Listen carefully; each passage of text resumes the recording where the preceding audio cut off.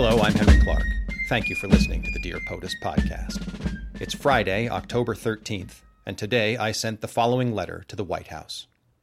Dear President Trump, the presidency is the greatest opportunity you will ever have to do good in the world. That you choose to use the opportunity of your office to wage a war against the American people proves to the country and to the world that you are nothing but a charlatan, a swindler, and a bum. You justify the undermining of the Affordable Care Act by saying you want to end subsidies for insurance companies. But you are lying. What you want to do is punish the poor and persecute minorities and women. You say the Democrats are coming for our guns? Well, you, Mr. President, you are coming for our health. You are coming for our lives.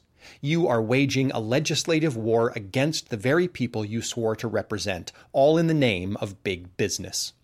Last week, you began to roll back the Clean Power Plan, providing a massive subsidy to an industry that poisons our air and water and which cannot be saved. This week, you lashed out against the Affordable Care Act, saying you are ending subsidies to insurance companies. Which is it, Mr. President? You like subsidies or you don't?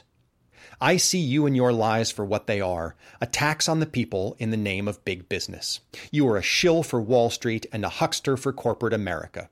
Defunding the Affordable Care Act will hurt the poor, minorities, and women, the very people you hate, and will allow the insurance companies, the corporations you lust after, to profit at the expense of the people. It's what you do, attack Americans to aid big business. Today I called my representatives in Congress and urged them to pass legislation to stabilize the insurance market. The guilt of making America sick again will be on your shoulders, Mr. President, not mine. You are a blight on our nation's greatness and the chief enemy of our people. You represent the ever-dwindling minority. I stand with the growing majority. Henry Clark. Part of me always hopes that it will be fun to write these letters and record these podcasts. It almost never is, and I think that's part of why I don't do it very much anymore.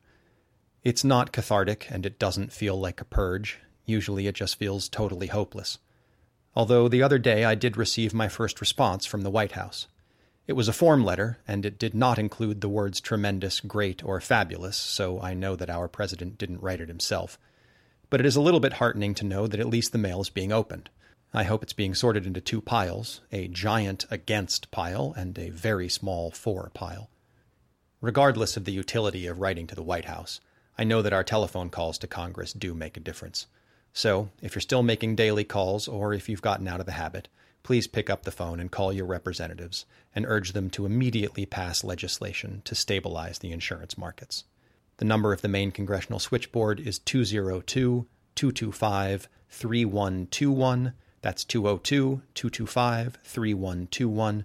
You can ask for your representatives by name, state, or zip code. And if you do want to send a letter to the president, address it to President Donald Trump, the White House, 1600 Pennsylvania Avenue Northwest, Washington, D.C., 20500. You can write your own letter or feel free to copy or borrow from mine. Thanks so much. Stay angry, stay active, and have a great weekend.